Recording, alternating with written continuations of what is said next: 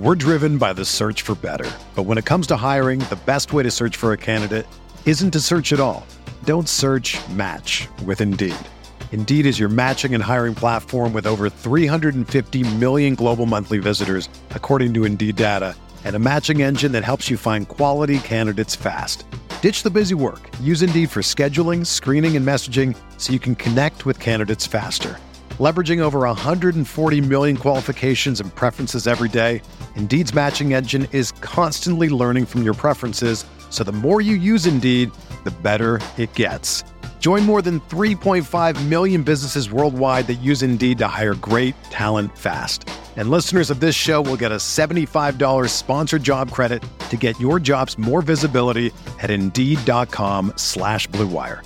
Just go to Indeed.com/Blue Wire right now and support our show by saying that you heard about Indeed on this podcast. That's Indeed.com/Blue Wire.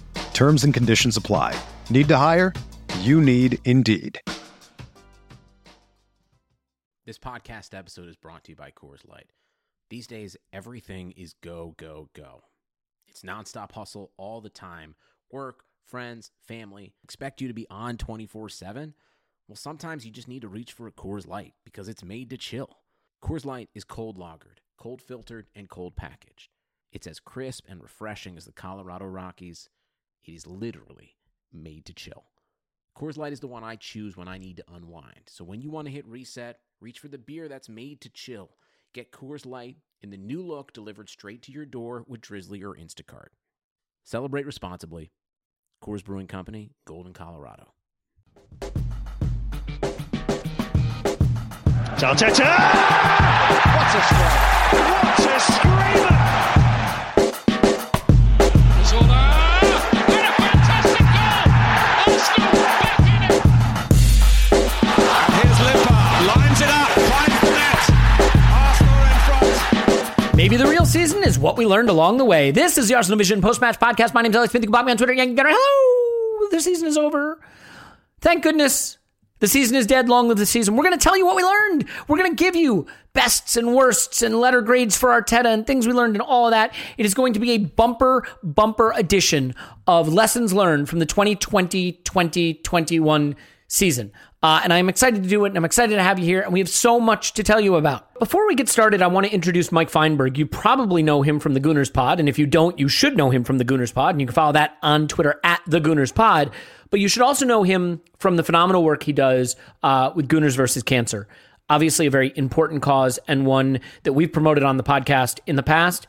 And right now is an important time for the Gooners versus Cancer fundraiser. So I want to introduce Mike and give him a chance to explain that a bit more to you. Mike, hello. Hello, Elliot. Thanks for having me on. Yeah, a pleasure. And I'm sorry that it's been so long and that we're not just talking regular Arsenal today, but arguably, you could even suggest something more important. So can you tell everybody about the cause, about the timing of why you're on right now and how people can participate? Absolutely. Gooners versus Cancer is kind of a passion project that I started back in 2018. We raise funds directly for the Leukemia Lymphoma Society, which is a cause that's so valuable and rings home for so many people, myself included. Last year, we had a modest goal with the pandemic going on to try to kind of meet the previous year's total fundraiser of $15,000. And I just didn't think it would happen because of the pandemic, people being locked down. But with the help of people like yourself, putting us on your podcast, getting the word out, amazing, generous Gooners around the world, we raised over $21,000 in a 3-month campaign. So just absolutely phenomenal participation from the family of Gooners. So we're doing it again this season, and we're starting early. So the reason that we're talking about this in May is because we have the Gooner raffle returning with amazing prizes like signed kits, not signed by me, of course, signed by you. Thank goodness. and actual Arsenal players, first team legends, those sort of things. You can see them on the website, which is goonersvcancer.com. We're going to be doing that again, but if you donate prior to the end of May, so when the clock strikes June 1st, this part is over, you're also going to get entered into a early bird special, which sounds like a meal that you start at 4:00 in the afternoon in Florida. But the early bird special is a specific drawing for a first team signed kit from this year. So you get a kit with the men's first team signed it. Just as a commemoration of the amazing season that Arsenal's had, all the honors, you can have that hanging on your wall, or you can wear it, or you can use it for whatever you want to use it. But it's a pretty cool thing to have. And if you donate before May 31st or on May 31st, you're entered in that. So we hope to get a lot of great donations. We're already well on the way to our goals for 2022. Even though it's only 2021, I gotta get the year straight. Mm-hmm. But yeah, that's what we got going on, and just appreciate you giving us the opportunity to talk about it. No, it's great. It's such a great cause that you have been passionately supporting, and again, it's GoonersVCancer.com, right? Yep, you can get all the details of what's going on there, and you can donate directly to the Leukemia and Lymphoma Society. And once again, if you want to be entered in any of the raffles and that stuff, it's May 31st is the last day to participate, right? For the team signed shirt. And your donation will also get you entered into the raffle later this summer, but it'll additionally get you into the shirt for May. Well, again, I mean, Mike has to come on again at some point to talk Arsenal, but this is, as I mentioned, more important. I do hope that you will check out his podcast, The Gooners Pod, which you probably heard already, and can follow on Twitter at The Gooners Pod. But most importantly, and I hope Mike doesn't mind me saying so, please go to GoonersVCancer.com and get involved and support the cause. It's a great one.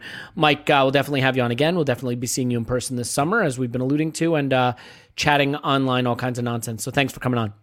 Love it. Thank you, Elliot. All right, it's Gooners v. Cancer. Go there. Please participate. Please support the cause. We'll come back. We'll do the season review with the whole gang. Stay with us.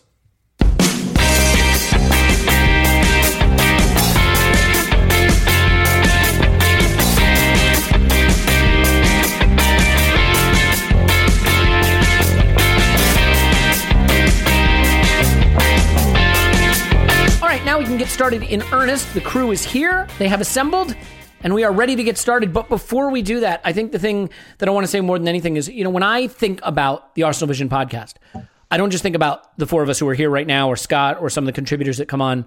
I think about us. I think about you. I think about us all being part of it, that it is a community of people that make it special, not just an episode here or an article there, but really the entire totality of the way we interact, the way we talk about these ideas, the things I learn in the Discord, on Twitter, from people who listen, and from the people who do the podcast, together, all of us. So I just want to reiterate as strongly as I can as we get into our season review that while this has been a tough year, both as an Arsenal fan and just as a human being on the planet, this group, us, everyone who listens and feeds back and interacts, is a huge part of why I love Arsenal, why I enjoy doing this and helping me get through these times. So I want to say a big thank you for that. I had said something similar at the end of a podcast, but I know you guys don't listen to the end of the podcast, so I wanted to get that out early. So thank you so much. Now we're going to get down to what everybody thought of this season. And here to do that with me is Tim. You can find him on Twitter at Roberto. Hello, Tim. Hello there. And Paul, you can find him on Twitter at Pause With My Pants. Hello, Pause. Woohoo. And Clive, you can find him on Twitter at ClivePFC. Hello, Clive. Hello. Yeah, and this should be fun because I think we have a chance to look back at some of the things we thought and how those opinions may have changed, and look ahead to some of the things we may be excited about and some of the things we may be more concerned about. Look, I know we are already into that fun time when transfer news seems to be constantly breaking because someone who golfed in Brazil with a player who used to be Brazilian but now plays in Spain, talked to his golf buddy on a golf app, and he's coming to Arsenal. I realize all that stuff is going on, but we will have plenty of time to get to that. For now, let's put season 2020-2021 into the ground where it belongs. And let's start on a positive note. Tim, what was your favorite game? What was the best game of 2020-21 season? Yeah, for me, this one's quite straightforward. It's Chelsea at home on Boxing Day. First of all, I just really enjoy beating Chelsea, doesn't everyone? But it felt like, maybe it's too much to call it a turning point considering we finished 8th, but it was a turning point in our season, and it was a turning point probably in Arteta's tenure. Probably saved his, if not that individual game, saved his job. Reversing out of the form that we were in saved his job. And just the introduction of Smith Rowe into the team and everything that brought to us. But when you look at that starting lineup, and it was Saka and it was Martinelli and it was Smith Rowe in the front line, it just really gave you hope, if not for 2020-21 per se, beyond that, because you really looked at some of those players and look at Saka absolutely bossing it, Smith Rowe bossing it, and for the first time in a while you could see the direction, and it was a really good performance as well, and it was one that I think nobody expected at that point. I was expecting to lose that game by a couple of goals, so I enjoyed it just on an absolute face level, but at the same time I think it was really responsible for at least changing how we feel maybe about this team. Yeah, I think it's pretty hard to look past that in terms of the impact it had. You, in giving that answer, made me realize one thing I will look forward to about this season being over is not having to say the 2020-2021 season. Did I get that right? That's a problem that's going to go on, though, because 2021, 2022 and so on doesn't flow off the tongue any easier. No, they don't get any easier. But I still feel like the 320s are 2020, 2021. I lose track of it while I'm saying it. Anyway, that's definitely the content you tuned in for, so we'll move on from that. Clive, what was your best game of the season?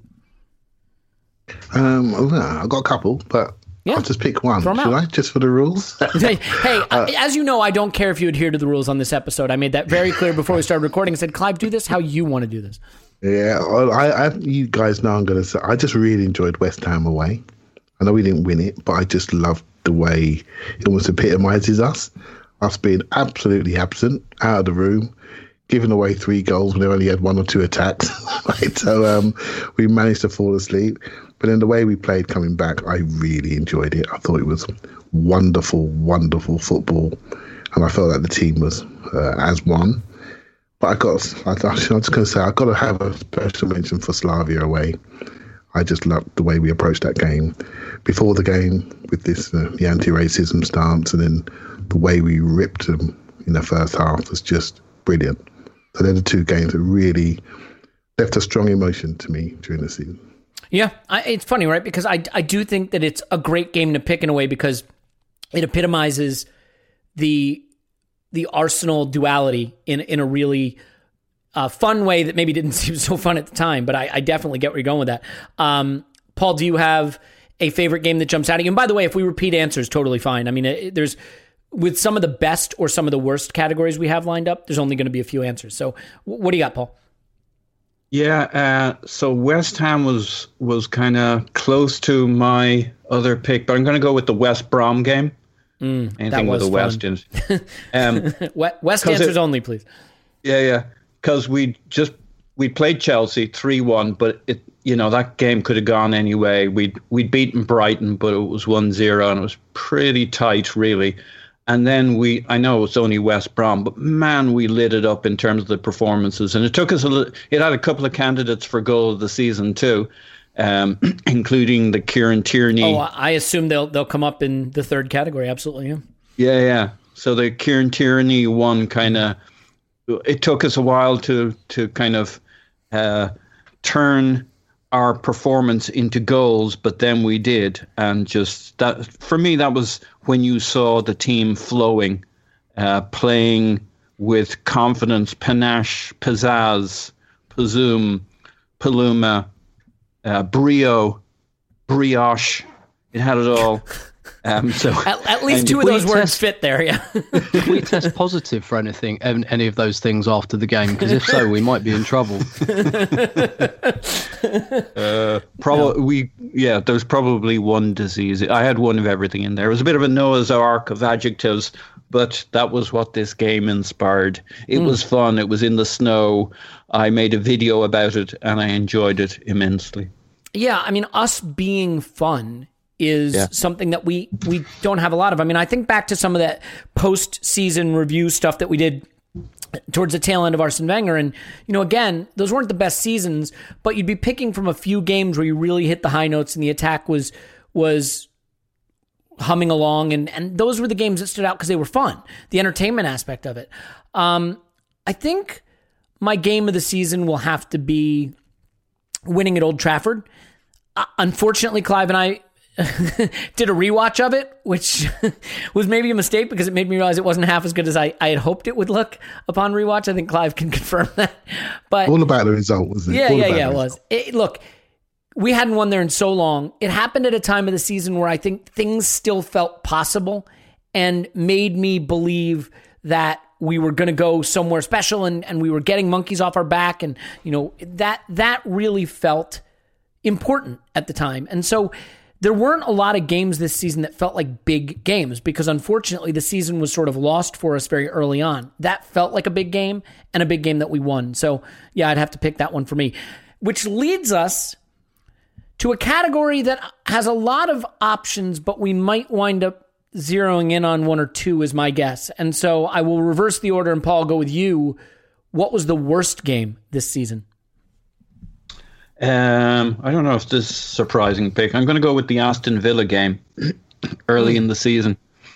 I know there are maybe some more painful games, but that was the game where I thought, we're not at the level of these other teams. And, we'd play Everton, we beat West Ham early on, I guess, but they were kind of better than us. But when Aston Villa did to us what I hoped we would do to other teams, and we clearly did not have that in our locker.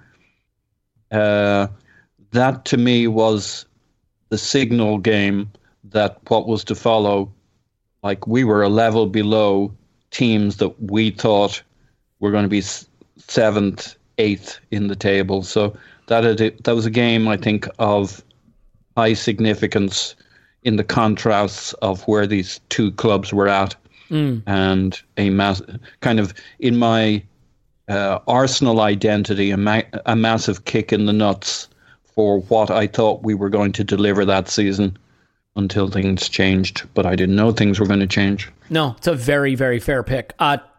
Clive, what do you have as the worst game we played this season for one reason or another, emotionally, tactically, whatever you think? Oh, well, here we come to the Yellow Submarine game. There it is. I'm not sure whether to go for me, the home game was a little bit, I don't know. I'm going to leave a bit on the bone, right? Okay.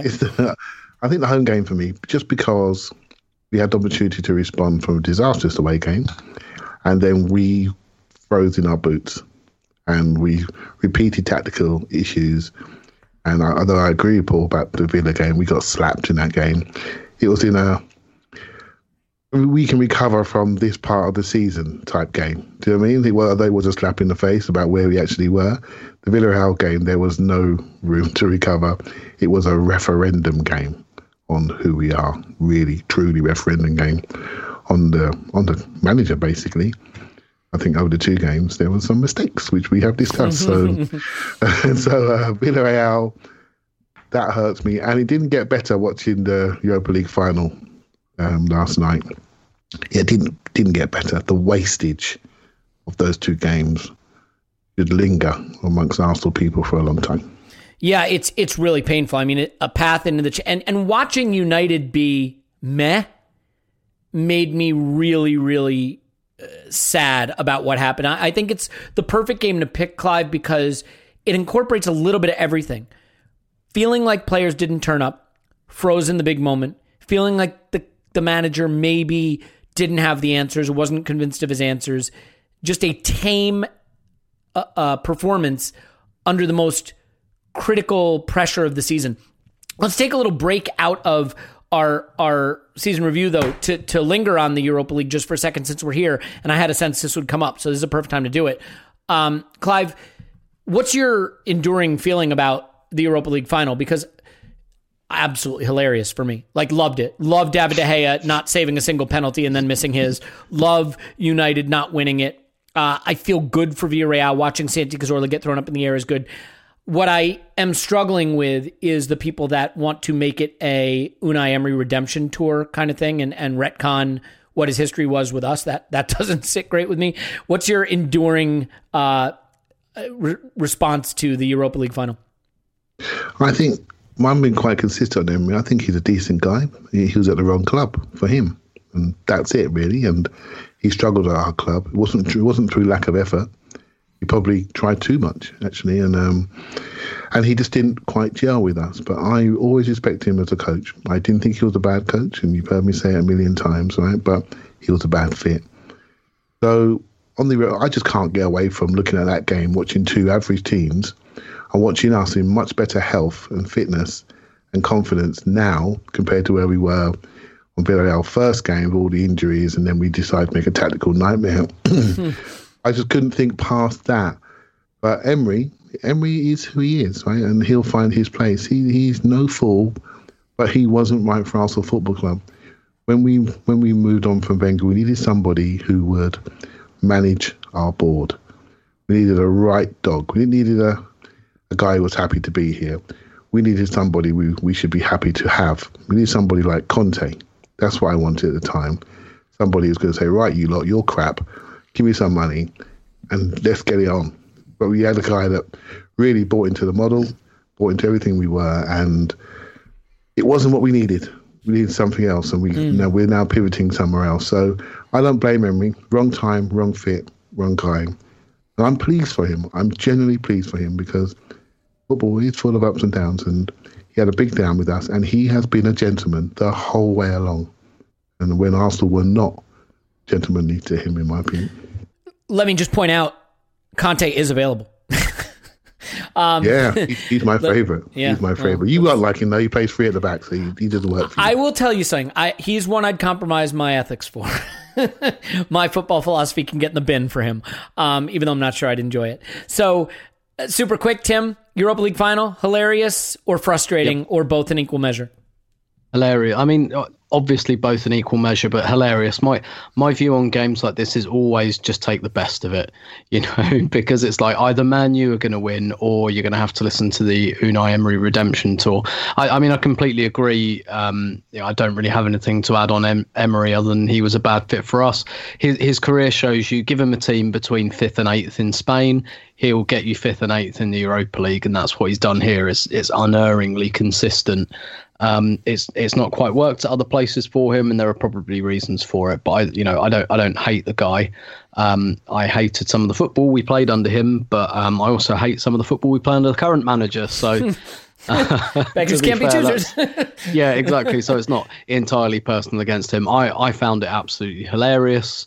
I really enjoyed it. I've got nothing against Villarreal either, quite the opposite actually. And I guess something we should mention, even though we're some of the bad guys here too, is amongst this kind of European Super League fiasco, which is only just dying down. You've got Villarreal beating Manchester United in the Europa League final, and that's pretty funny.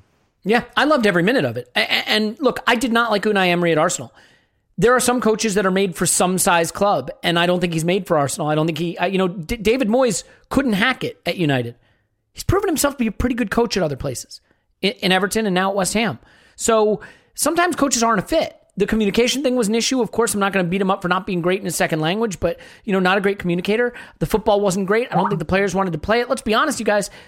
The way they went about that final and the semifinal and stuff like that, it's hard to get big clubs to want to play that way. Those players don't usually want to. Now, that may be a character issue with those players, but you have to coach the players you have. And so it wasn't a fit. Doesn't mean he's no good. Doesn't mean he's right for us. And I can enjoy it and still be glad that he's not our coach.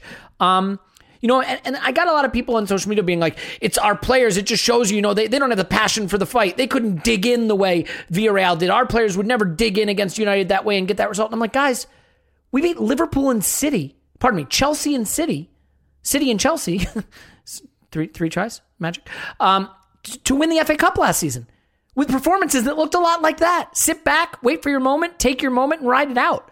So, let's not be revisionist. It's not that the players can't do that. I just think it's that the players don't want to have to do that as their primary tactic. Paul, we'll move on from this and get Tim's worst game of the season because we don't want to miss that. But enduring memory of the Europa League final, hilarious, frustrating, both, neither?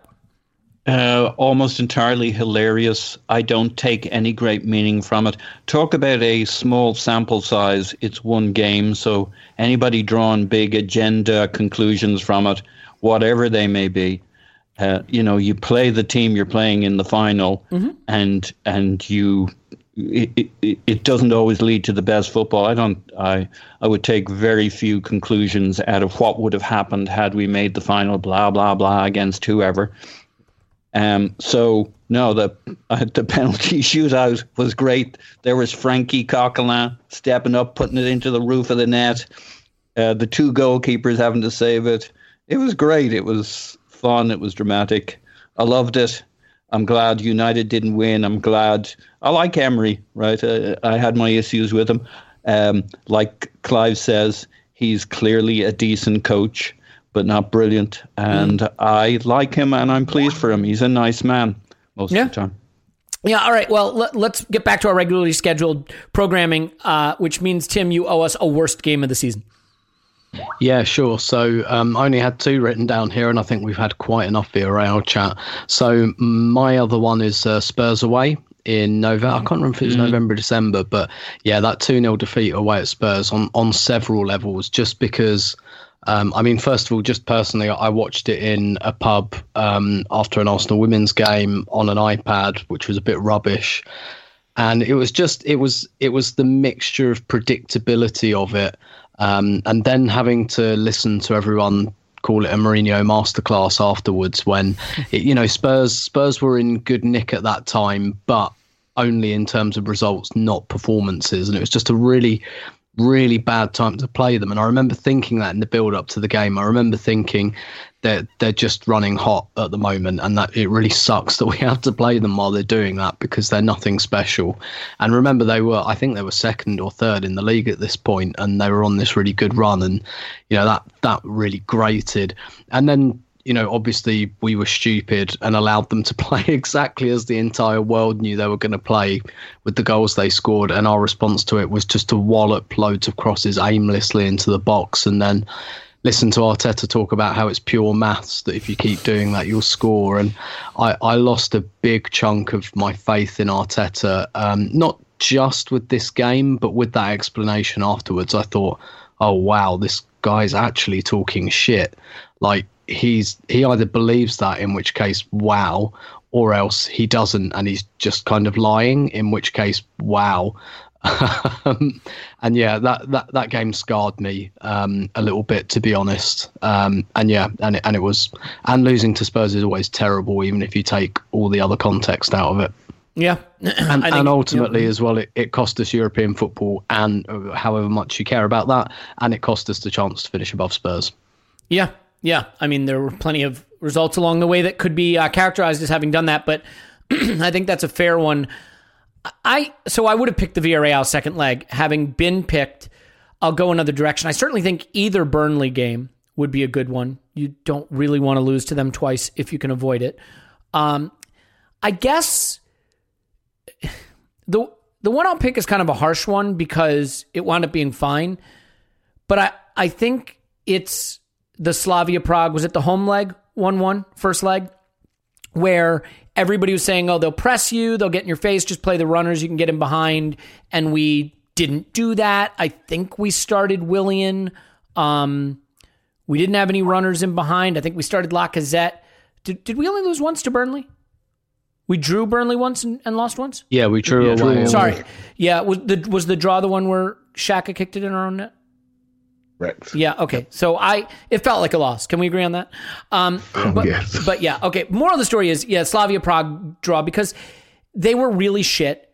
I realized we wound up having a phenomenal second leg performance where we blew them away and it was easy, but I was nervous we were going to crash out there. It felt like a really dismal performance in the context of a period where we were making that much vaunted turnaround. And it also, talking about Tim's denting your confidence in the coach thing, it had me concerned because it seemed so tactically out of step with what we knew they would do and what we needed to do to get at them. We didn't have the runners in behind. I didn't think it was a great performance. And I know there was some debate that we had on the podcast about the quality of that performance and some of the things we may have tried to do. But all in all, I just felt really disappointed by what we saw. It wound up not mattering, but it came at a time when I think a lot of us were trying to really rehabilitate our faith in the manager. There was reason for it, cause for optimism. Europa League was the big hope left in the season. And there we go, first leg against a really bad team and just did not exploit their weaknesses, which everybody sort of saw coming. So that was a pretty frustrating one for me. How about a fun one? Goal of the season. I am terrible at this because I can never remember this stuff, but we'll bounce around a little bit. Tim, there's one that's really easy. I'm going to give you the first chance to pick it if you want it. Goal of the season, was that? Sorry. Yes, it was. Yeah. My goal of the season is definitely Tierney at West Brom, and I'll explain exactly why. Please do. The reason I'm picking Tierney at West Brom is because Arsenal have scored, I've said this loads of times, but Arsenal have scored loads of nicely constructed goals that you can see on the training ground, and that's great. Like, you've got to do that. You've got to have patterns of play and things like that. What I loved about this goal is it wasn't like, nobody can convince me or should try to convince me that the plan was, why doesn't Tierney cut in on his right foot and smash it? It was instinctive. It was off the cuff. At a time when we really needed it, when we really had West Brom under pressure, but we couldn't quite break them down, and that breaks the whole game open.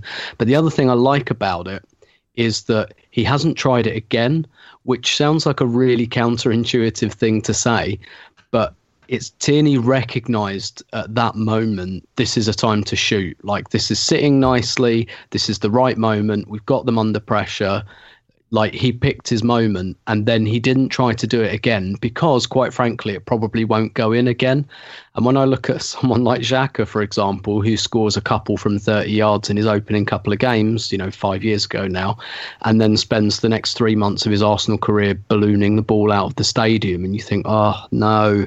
Like, did you honestly just think that those were going to go in every time?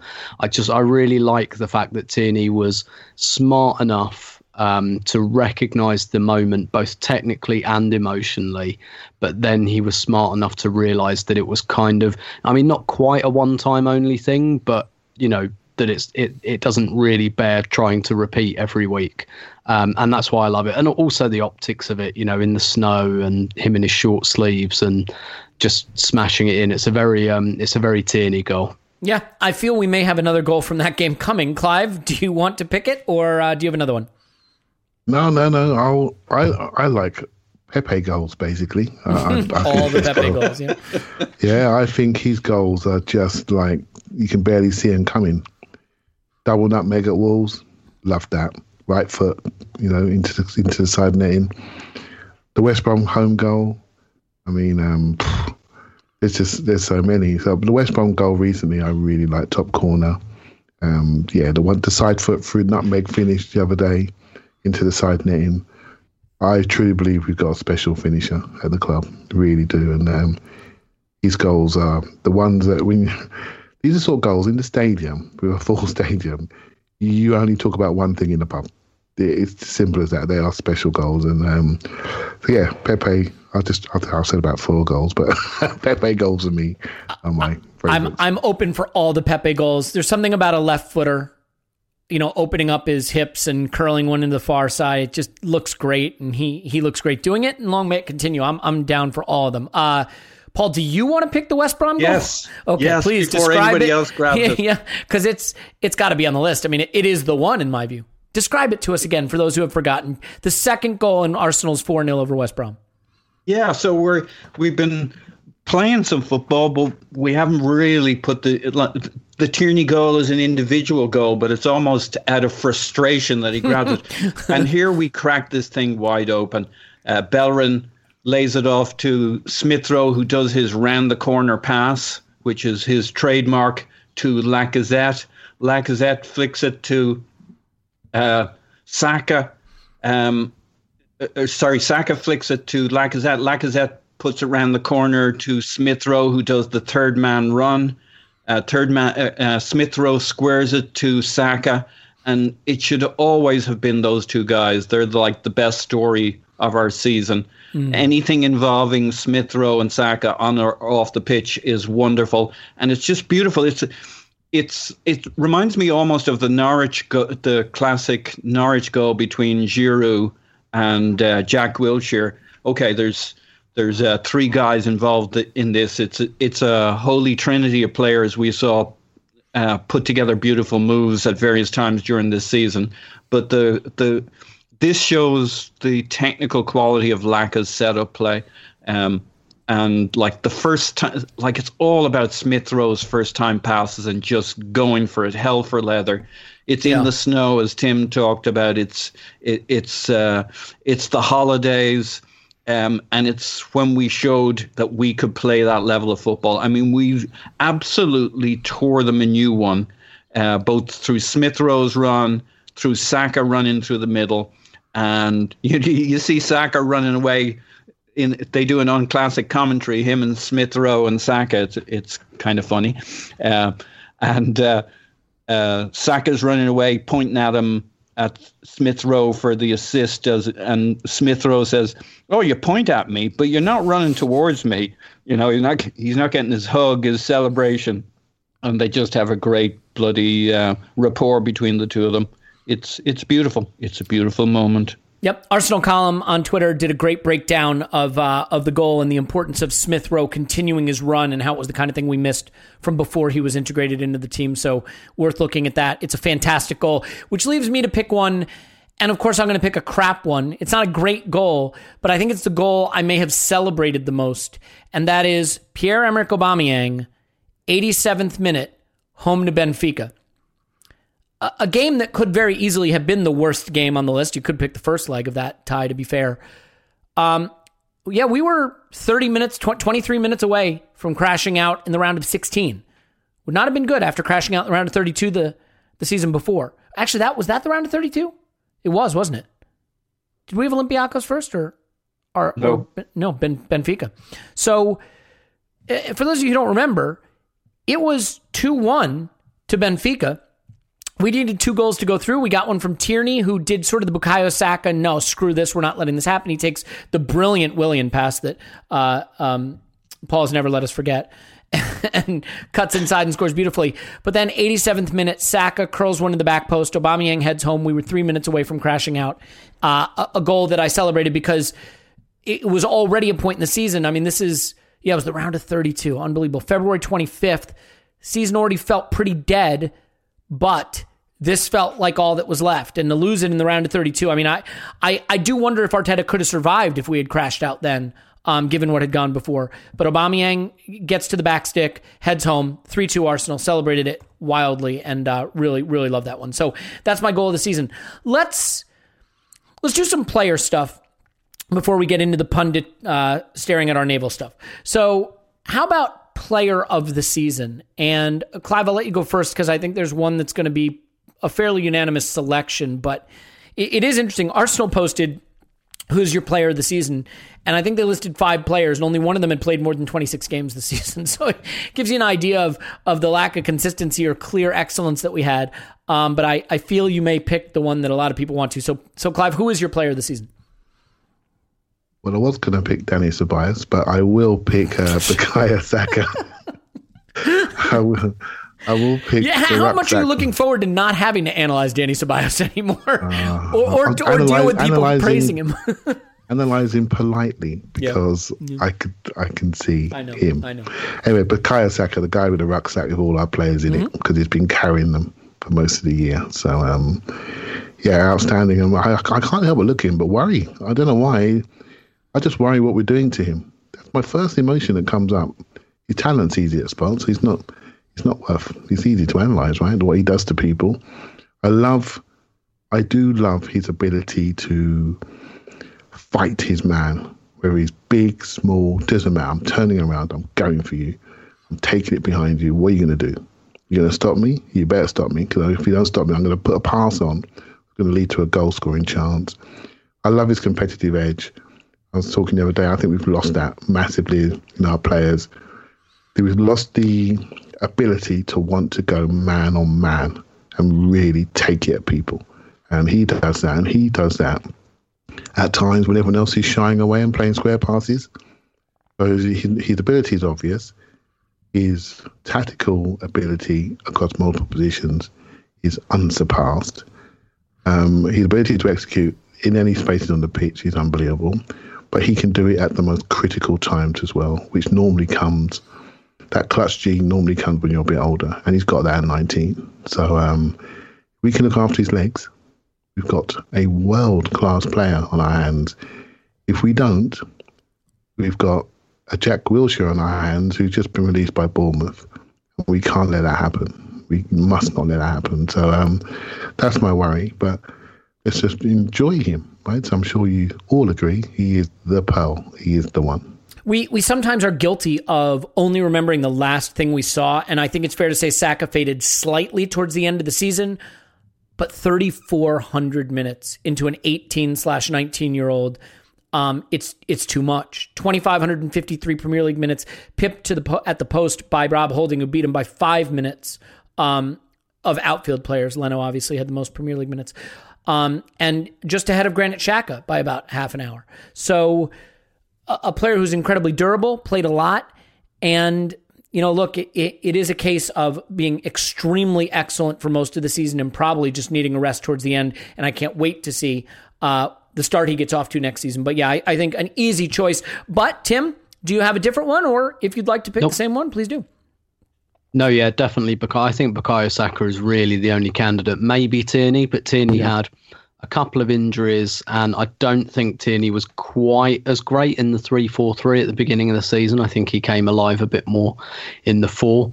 For me, it's Saka because he is the only player who has not played badly at any point this season or been injured at any point this season. And that's really critical when you're thinking about player of the season. He has been good to excellent all the way through. Like you said, probably dropped off a bit at the end, but we're talking drop off by his standards. He was still at least good. I can't think of a game where he was actively bad. So he's been consistently either excellent, really good, and at his absolute worst, good. And he's the only player that can say that, quite frankly. So for me, it's Saka and nobody else is in the question.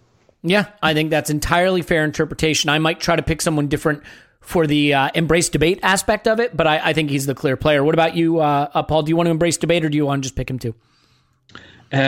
He would be my pick, but I think Tierney was really close. The only reason it wouldn't be that Tierney kind of falls away in that debate because of how important he is for the team is the other factor. I think if we don't have Saka, we have other players who can kind of do what he does to a level. And when we lose Tierney, it's almost like we lose both wings from a fullback standpoint, and his leadership and his maturity, which Saka will have in a year or two. Maybe the injuries thing takes away his contribution within a season. I thought I would have been 50-50 on Tierney versus Saka if Tierney had had the full season. I am struggling to come up with anybody else then that I can pick. Look, it's player of the season. It's not someone who impressed you. It's player of the season. And for that, it probably has to be Bukayo Saka. If I'm going to pick anyone else for the sake of it, I will say Emile Smith-Rowe. Emile Smith-Rowe is a player of the season for me in the sense that we were no good without him. And we were actually quite good with him. And there wasn't a lot of in between. Even after we became quite good, when he didn't play, we regressed. He has an ability to move without the ball that was really absent from any of the other players we used. I think Odegaard did a bit of it, but maybe not to the same extent.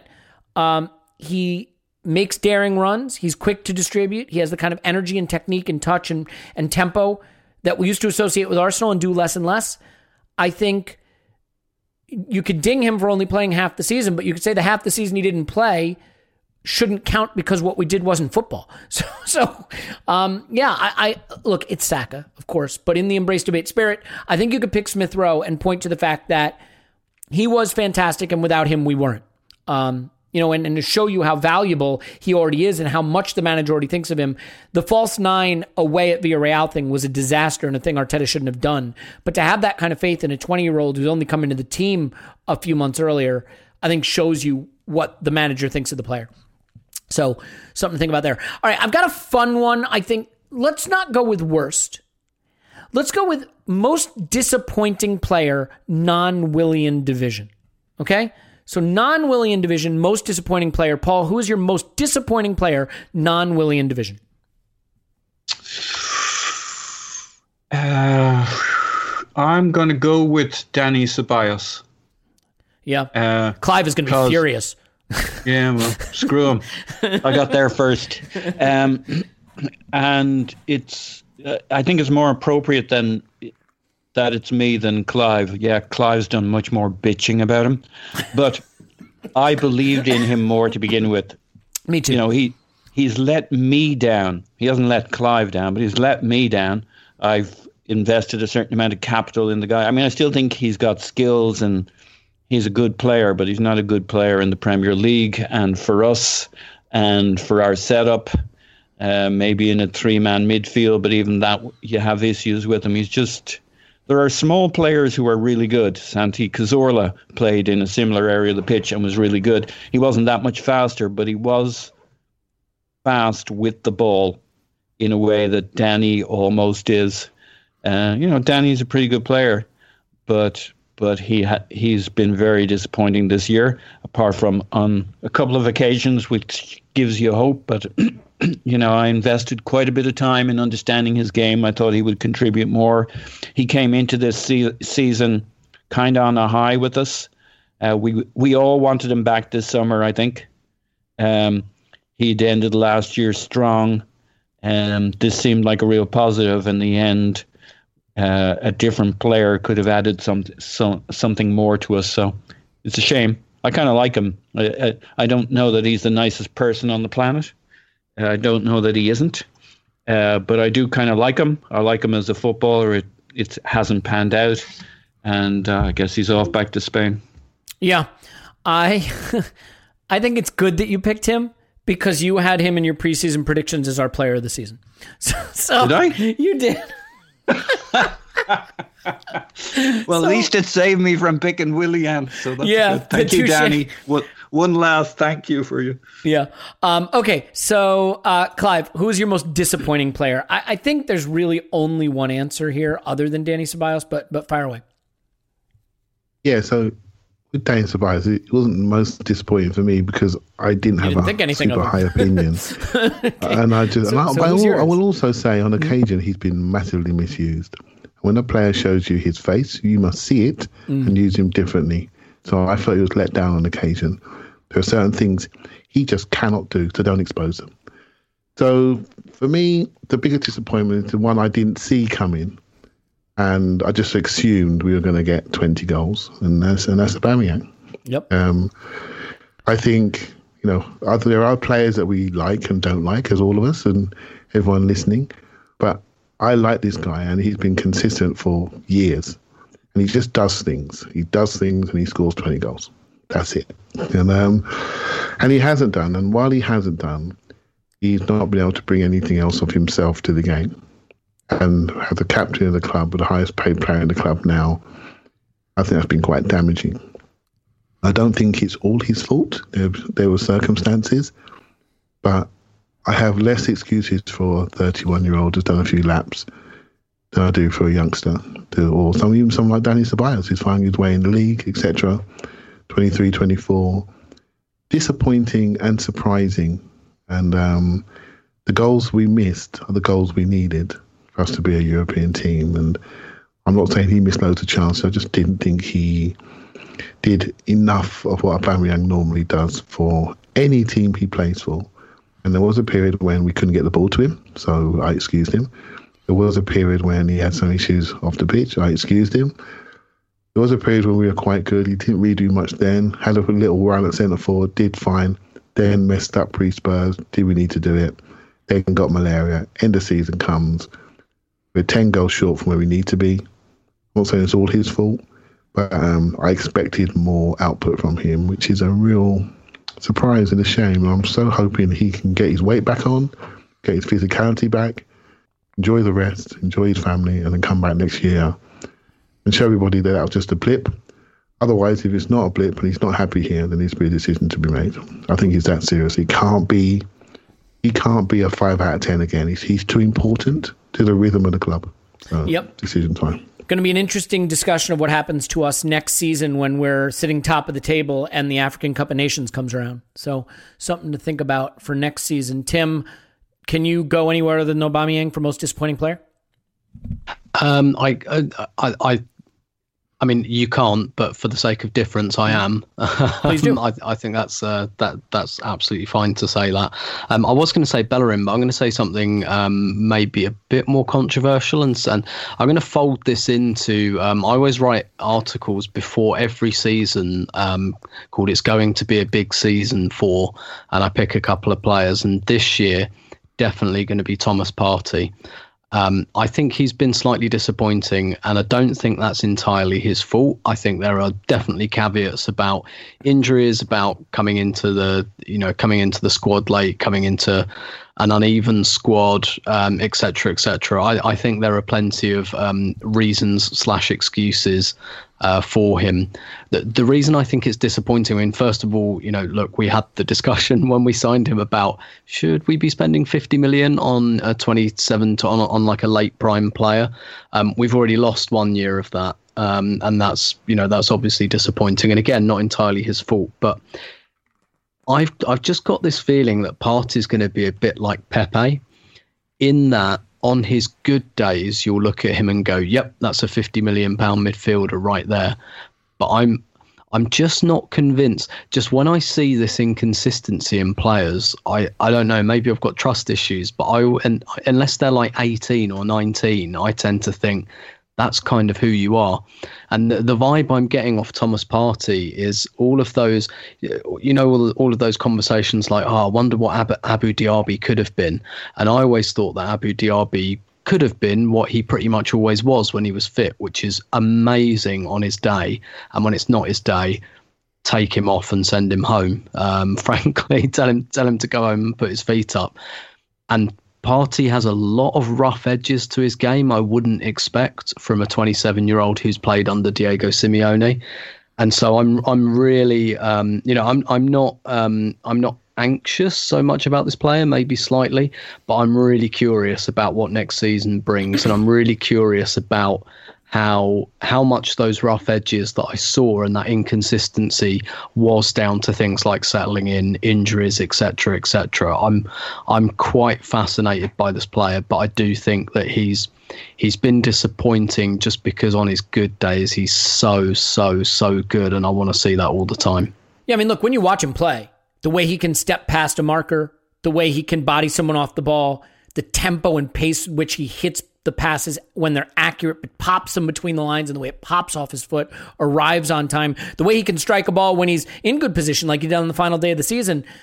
There's a lot more to come from him, but to your point, to be worth what we paid at his absolute prime playing age, it has to be consistent. I saw enough from him to be super excited about the season to come, and still to be able to say his first campaign was a little hit and miss for, as you said, a variety of reasons, many of which are not on him. I think it's incumbent upon the club to find a partner in midfield this summer that lets him play in the zones he's more comfortable with, and someone who will complement what he does. Although I think when he played in the 4-2-3-1 second half of the season with Xhaka, we did see more consistent, exceptional performances from him. We just didn't get to see that enough. So I think it is totally fair, while accepting that the ceiling that is there, if you've got the bingo card, you can take a drink, is still exciting. So let's see. We got you, Paul, to pick a disappointing player, correct? Danny. Yeah, you picked Danny. Clive picked Oba. You picked Partey. I mean, it is Aubameyang, and I don't really have any other way to go. I'm not going to try to manipulate this into another answer. For me, it's Aubameyang. I think it's really simple. And if you look at the preseason predictions, Aubameyang goals, I set the over-under at 21.5. Clive was over at 22. Tim was over at 22. Scott was under at 19. Paul was under at 19. I was the lowest on him at 18.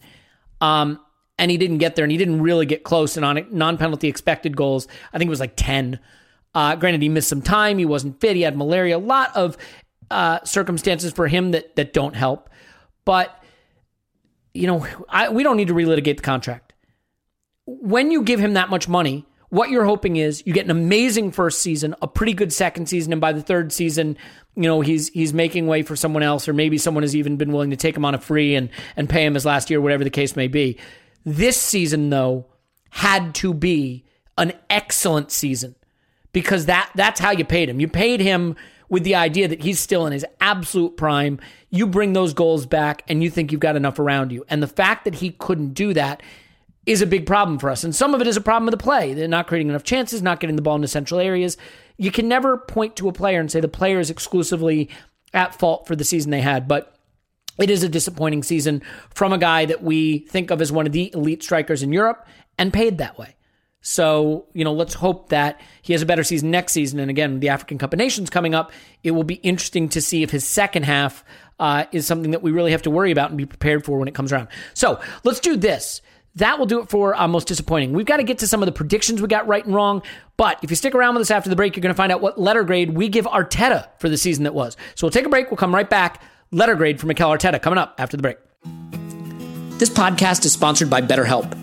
Is there something interfering with your happiness or preventing you from achieving your goals?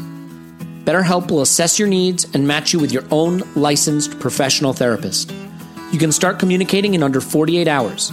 It's not a crisis line. It's not self-help. It is professional counseling done securely online. There's a broad range of expertise available, which may not be locally available in many areas. The service is available for clients worldwide, and you can log into your account anytime to send a message to your counselor. You'll get timely and thoughtful responses. Plus, you can schedule weekly video or phone sessions so you won't ever have to sit in an uncomfortable waiting room as with traditional therapy. BetterHelp is committed to facilitating great therapeutic matches, so they make it easy and free to change counselors if needed. It's more affordable than traditional offline counseling, and financial aid is available. BetterHelp wants you to start living a happier life. Here's what a few people who have already tried BetterHelp have had to say. Andrea is an absolutely amazing therapist, and I would recommend her to anyone. She has helped me tremendously with my mental health and has helped me stay on top of it and also understand my symptoms and triggers. My anxiety is now under control, and I have her to thank. I am so grateful. Elizabeth is great at discerning my areas that need work and wonderful about helping. She's a genuine, kind, and compassionate person. Visit BetterHelp.com/vision. That's BetterHelp.com/vision and join the over 1 million people who have taken charge of their mental health with the help of an experienced professional. In fact, so many people are using BetterHelp that they are recruiting additional counselors in all 50 states in the United States. A special offer for Arsenal Vision listeners, you can get 10% off your first month at BetterHelp.com/vision. BetterHelp.com/vision. Go there now and get the help you need. All right, we're back. It's time to sort of get to more of the analytical part of this podcast. And what I mean by that is we're going to talk about things we got right, things we got wrong, our biggest surprises, lessons we learned. But I do want to bring Mikel Arteta into the conversation. I think it's important. So, Tim, how about we start with you? Using the American letter grade system, you can use pluses and minuses as well. Obviously, A through F. And in America, I think D is technically a passing grade, but F is failing. It depends on the school you went to, I guess. Anyway, I think people can figure it out. What letter grade would you give Mikel Arteta and why? I'd say D. In England, that's not a passing grade. Okay. C is the lowest passing grade. Okay. But yeah, I'd say D. I'm open to an argument that he should get anything higher than that. I think it's been a poor season, right? We finished 8th in the league again.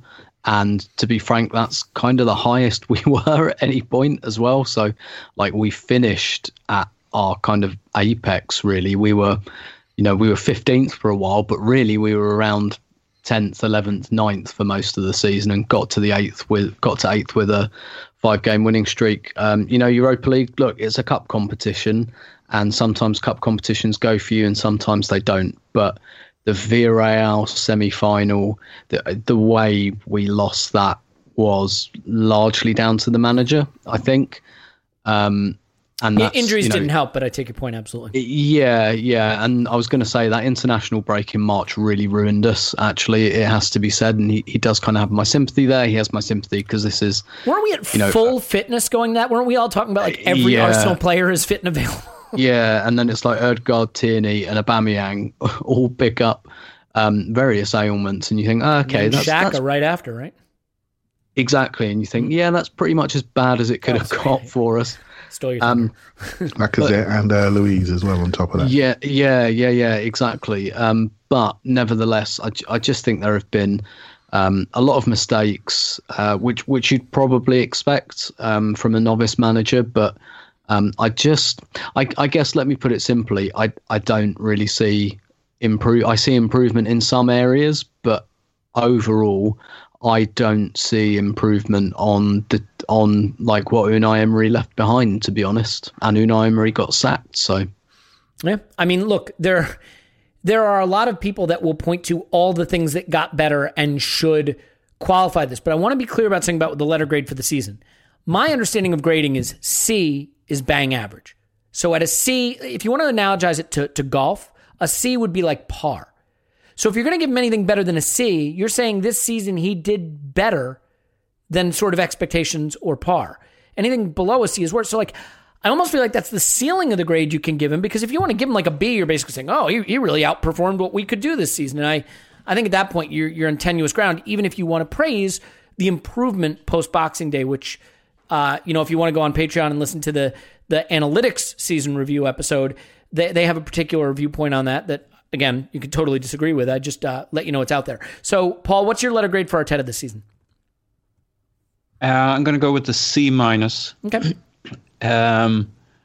I get that it's only about the season, not a portion of the season, but it does matter. Like, if he'd had a good 2/3 of the season at the start and ended badly, that's bad. That's worse than having a bad 14-game run, and then you can decide how you feel about the last 24 games, but I thought generally there were things to be hopeful about. There's a lot of extenuating circumstances for Arteta, and we know what they were, but I think one of the things we know happened that we don't give enough understanding to was the funk caused by those the bad elements in the squad that were there for too long. And they may not be individually bad people, but apples do spoil. And leading into the January window with a bunch of people, it wasn't just 3 or 4 people we got rid of. It was the other people who didn't know if they were staying or going. There's probably 7, 8, 9 players in that squad playing every day while we got worse and worse, while the manager's decision-making got worse and worse, I would say. That's about as toxic as you can get, and he did find a way to recover us from that. And I think we are now squad-wise, we've solved one of the major humps that nobody else had dealt with, and maybe this was the time it had to be dealt with, but it wasn't dealt with under Emery. I'm not saying that's his fault, and it wasn't dealt with before we lost Wenger, and it's gotten worse over time. And I think that is a major extenuating circumstance we can't evaluate fully from here, but I suspect it was at its worst at the time when we were struggling the most, and when the manager made was the least flexible in his response to how bad the season was going in November and December. He didn't come up with new answers. New answers, I think, arrived for him, and he leaned into them, and from there on, I think he did mostly quite good. So C-. I think he's starting to show what he can do as a coach. There's hope in there from how we've begun to play and the style of football. But across the whole season, it's taken him time to come up with answers, and he came up with the wrong answers for Villarreal at a critical point. So then you're back to, maybe his big decision making isn't there yet, or may never be. Yeah, I think that's a fair summary in a lot of respects. Clive, what are you giving him for your letter grade? I can go C- or C. It doesn't really matter, really. I think a lot of what Paul said there is really, really pertinent. I think we can judge him on the stuff. I said this the other day, actually. Managing us is really easy, right? Because he's got to pick a team. He's got to make the right substitutions. If we win the game, everything's good. If he doesn't, everything's bad. And that's us. When that's us managed. For the people with the bingo card, can you throw in a washing machine? Yeah. And if he doesn't do it right, he's in the washing machine, right? So we spin him around and then everything he says, he's crap. So that's just like, I find it quite juvenile, but it is what it is, right? So, but then we get to the other things that the club needed. And this is what hasn't happened for many years. I don't think Wenger appropriately managed the board. I think he was part of the board. He didn't manage them to raise their expectations. And he ended up suffering for that because he was almost too defensive. And should have gone much sooner, should have elevated himself, should have had a succession plan, and then we'd been in much better shape. Emery came in, he came in as part of a conglomerate. He was happy to be here, as I said earlier. He wasn't able to manage upwards. He wasn't able to get the players that he wanted. He was just slapped into a corner. You're the first team coach, deal with this lot. He went, fine, wrong fit. Arteta was probably the one that said, you know what, we're in a bad place. I need to manage this show. I need to clear this room out. I need to find out who's committed. And he made some selections which were absolutely screaming, saying, why don't you pick him, why don't you pick him? And he held his ground, he held his ground, he held his ground. He got him out, paid him off. Things started to improve. There was a period before Christmas. I said it on here. I've never been so low about Arsenal in my whole life. In my whole life, I've never seen us go that many games without winning. The atmosphere, obviously, there's no atmosphere. So everything was just completely uniquely bad. And I've not forgotten it. It was awful. And I'm thinking, crikey, you're in trouble here. Then we had the Chelsea, West Brom, Brighton games in a row. It wasn't Chelsea I was worried about. It was West Brom and Brighton. If we lost those, that's it. We're in trouble. And Chelsea come along and we turned it around. And it's no surprise that certain people in the dressing room are no longer here. It costs us money. Those people are all convinced us they were totally on board, took their money and gone elsewhere and done wonderfully, haven't they? So I think he is the first one and the only one to manage the absolute problem, and he may have to manage upwards with the board, because whatever we need to do going forward is not going to be done on a self-sustainable model.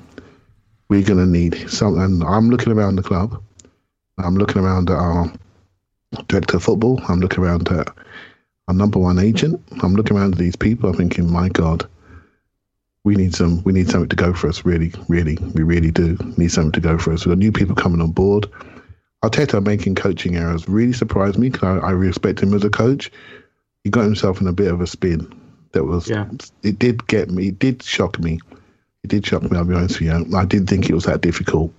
Just keep it simple. We've done that one. But I look at it and think, C-. But I think he'll be better for it. Whether it's here or not, I'm not too worried, to be honest. But we need to do what we need to do this summer when it comes to renewal. To me, that's the most important thing. Yeah, well said. So I won't waste anybody's time adding much inanity to those articulate and well-constructed answers. I will say C-. And the way I think about it is kind of like if you take a class and there are 10 tests during the season, during the semester, and you get Fs on like the first 7 tests, and then you get an A, a B-, and an A, you raise that semester up to a C-, but you failed a lot of it. There was a lot of failure by Arteta this season, and a lot of things he did that I don't understand. And me not understanding them doesn't mean they're bad. I think that there is a really interesting dichotomy for me between Mikel Arteta, the tactician, and some of the stuff I see that he can do. The players seem to stay invested in him, interested in what he was trying to teach them to do, seem to be able to, I think, play the way he wanted them to play. I still think that it would be wrong at any point to look at the season and say that this team consistently created the level of chances we need. If you told me Arteta got sacked in December of next season, and you said, why do you think he gets sacked? I would say he never consistently solves the problem of not creating enough chances. So that for me is what's left to be done for him. He has to show that he can take the big improvements, or if you see them as little improvements, that's fine too, but the improvements we made as the season went on and convert them into a consistently chance-creating goal-scoring system, because that's still not there. It's the other stuff for me, though. Can he manage the egos? Can he blend the personalities together when it gets difficult? Can he handle the situations like Saliba coming back in a way that's in the best interest of the club long-term, that isn't sort of egocentric? I don't know. We'll see. That's the stuff that I wonder about. I certainly think that he is in a situation where he has the worst possible team of people around him to make it a success. A C- with appreciation for some of the stuff he got right, but too much stuff that went wrong to see the season as anything other than failure. Because ultimately, while we all love to get up our own butts about analytics and advanced metrics and the stuff on and off the pitch, if you're an Arsenal coach and you finish 8th and you have an embarrassing Europa League exit, you are failing. So it is what it is. Okay, let's get into some fun ones that are maybe a little more analytical about the season and less cut and dry. So, Tim, real quick, what's something you got right this season? And by got right, it doesn't have to be something you articulated on the pod or wrote down or anything like that. It could just be something you thought and it wound up being true. Something you got right this season. Yeah, sure. So the last time we did this kind of exercise, I think was halfway through the season. I think you asked me something like, I think you asked me for a prediction or something you think will happen. And at that point, I think it was January, and maybe Cedric had played a few games and people would start to go, he's not too bad, actually. Yep. And my prediction was, no, he's crap. And you will see that by the end of the season. It may be harsh to say crap, but like average at best. Certainly not to the level of what Arsenal need, even for a quote-unquote backup. He wasn't in the Southampton team. That's a Southampton backup. A Southampton backup should not become an Arsenal backup. And here we are at the end of the season, and he, the last 10 games, what did he have? Like a handful of minutes. And what was really telling as well was, I think the last couple of team selections that Arteta picked kind of showed you what his thinking is for next season, who's in and who's out. And yeah, I think Arsenal would absolutely take any sort of interest in Cedric. I don't think they'll get any, frankly, and I do think we'll be stuck with him. So that's something I got right. There you go. Well done. Congrats to you. Let's all pat ourselves on the back for the things we got right, because I feel great. Wouldn't it be nice if we got something right that was like super positive? Like, I think we're going to win the treble. And then, wow, I was right. Clive, what did you get right this season? I mean, you got many, many things right. What's a thing you got right that you'd like to highlight among that group? Should I pick a positive? I don't want to do a negative one, but I think the right back position, as we're on it, I think Hector Bellerin's lack of suitability for the right back position for me was something that I regretfully had to highlight quite early on, and has been made to look fairly positive, because a player like Callum Chambers has come in, someone else who I've criticised as a centre-back but quite liked as a right-back, has shown exactly how simple that role is to play if you play it aligned to the partner ahead of you. And it's been no surprise that since there's been those changes at right-back, our right winger has improved a hell of a lot. And I think it was just something that was hard for people to see, because we all love him. We all love this guy. He's an Arsenal man, and I really rate him really highly. And I think another player I think we overplayed as a youngster. We ruined him. We run his legs out. He's not the same player anymore, he's not the same player physically. But for me, the thing that really stood out for me was tactically. And so that's a shame we're moving past that now. And I actually feel sad saying it, because I really like him. I actually feel quite sad that the words coming out. Bloody hell. And it is a shame. It's something that you have to see. He was asked to stay on, and he stayed on the extra year because he's that sort of guy. I think he'll go this summer. A bit of me wish he did put himself first, not the club first, but he put us first, played the early minutes, and he's developed.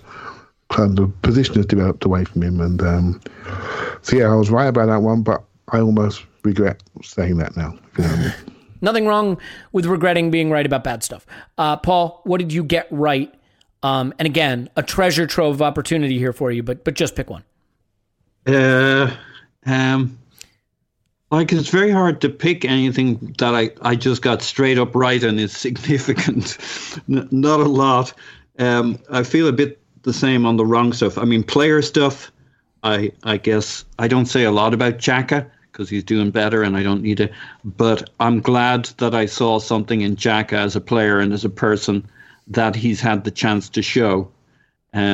Smith Rowe was one I called early on, but then again, no great brilliance there. Anybody who watches a bit of him, Clive knew he was a player. Tim has him down as Ballon d'Or winner from 2 years ago in one of his tweets. So we've got baffling You had him early as tweets. your breakout player. You predicted Smith Rowe breakout player this season before the season started. So you can definitely take credit for that. Yep. So did Tim, by the way. Yeah. And then I had Tierney as my fullback of the decade, and I was mocked by you bastards. Oh yeah, relentlessly. You bastards being everybody but Clive, so you know who you are on this podcast, mocked ruthlessly, and now look at him. So, but I don't know. I think there's a prediction section.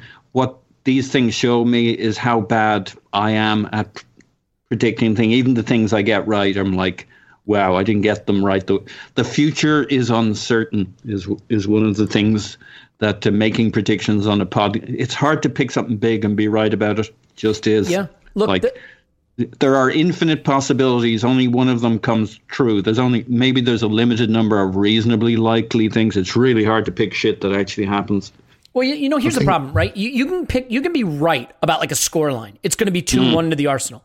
If you want to say like, oh, I think this player will fail, or I think this player will succeed, it's hard to be right or wrong about that because there are so many gradients within that, right? So many gradations of how they succeeded or how they failed that no one will ever agree you were 100% right or wrong about any of those kinds of things. So I definitely take your point. By the way, in the Discord, I post a link, but for those of you who are not patrons, there's a podcast called No Stupid Questions, I think, and they did a thing on how to be a good predictor and who makes good predictions and super predictors. And like one of the things they cite is not being emotionally invested in the outcome and not being certain of the prediction you're making.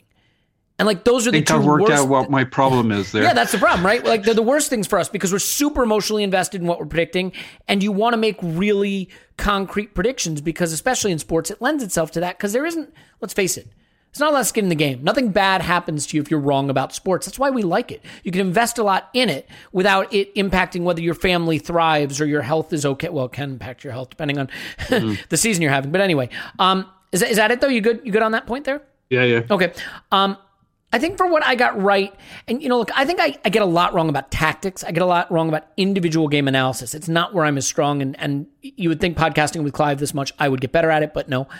I think where I tend to be a little stronger is some of the squad building stuff. And so if I had to pick the thing I got right, I think just more of my instincts about our summer business, specifically sort of like the Oba, Willian, Cedric type stuff, where I looked at this and I said, this doesn't feel like smart club stuff.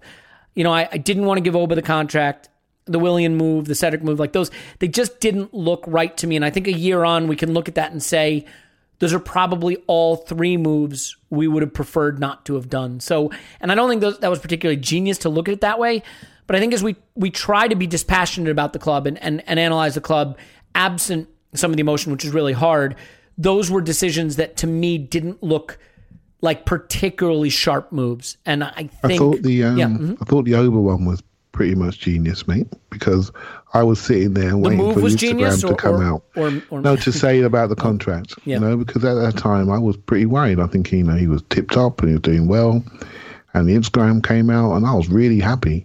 And you were consistent on that. And Willian and Cedric, a little bit easier to spot, but Aubameyang, he's the franchise, right? And you put your head up, so fair play. Well, and to be fair, I think the reason that was a hard one for me is, again, and I don't think people necessarily understood this who have just come to the pod more recently, he's my absolute favorite player. Like when he came to Arsenal, I was thrilled. I loved him at Dortmund. I was thrilled he was at Arsenal. And I think we should have done it the summer we did Lacazette and not done Lacazette, another story. But so, yeah, none of that was with me saying, I don't rate him. I rate him immensely. But yeah, it didn't look right. So that's what we got right. Let's do things we got wrong. And I'll start. I got a lot wrong. I do get a lot wrong because I tend to have strong views in both directions. And so when they are right, they look very right because I was strong about them. But when they're wrong, they're pretty bad. I think one that I'll pick, though, because I was too strong on it, is Pablo Mari. I don't think Pablo Mari is a world beater, but I really felt that like it was a ludicrous deal, one we shouldn't have given him. Bad player, doesn't belong at Arsenal. Went really, really big with how bad he is, and that just looks wrong in hindsight. Like I don't think Pablo Mari is ever going to be a guy that we're thrilled is at Arsenal. I think he is a competent player that's a good guy to have in the squad, and I think I was just really wrong about ruling him out to the level that I did. And unlike some of those other guys that we mentioned, he came in, he contributed, he played okay at periods, and I think he's a player that we will wind up finding handy to have around. I don't think he's going to be the starter for Arsenal at left center back, I think he's a useful guy. And so I owe him an apology, and that move an apology. I was definitely swayed by the sort of Kia links, and it looked a little shady to me. In retrospect, went way too big on Marie not being any good. So that's when I got wrong. Tim, what's something that you think you may have gotten wrong or definitely got wrong? Yeah, sure. Somewhere along the line. Mm-hmm. Yeah, I guess this is my opportunity to talk about Bellerin because I guess I was ignoring the elephant in the room because I like him. I like him as a man and as a player as well. And don't get me wrong, I do. So I guess I was making excuses for him not playing brilliantly. And again, some of those I think are genuine reasons.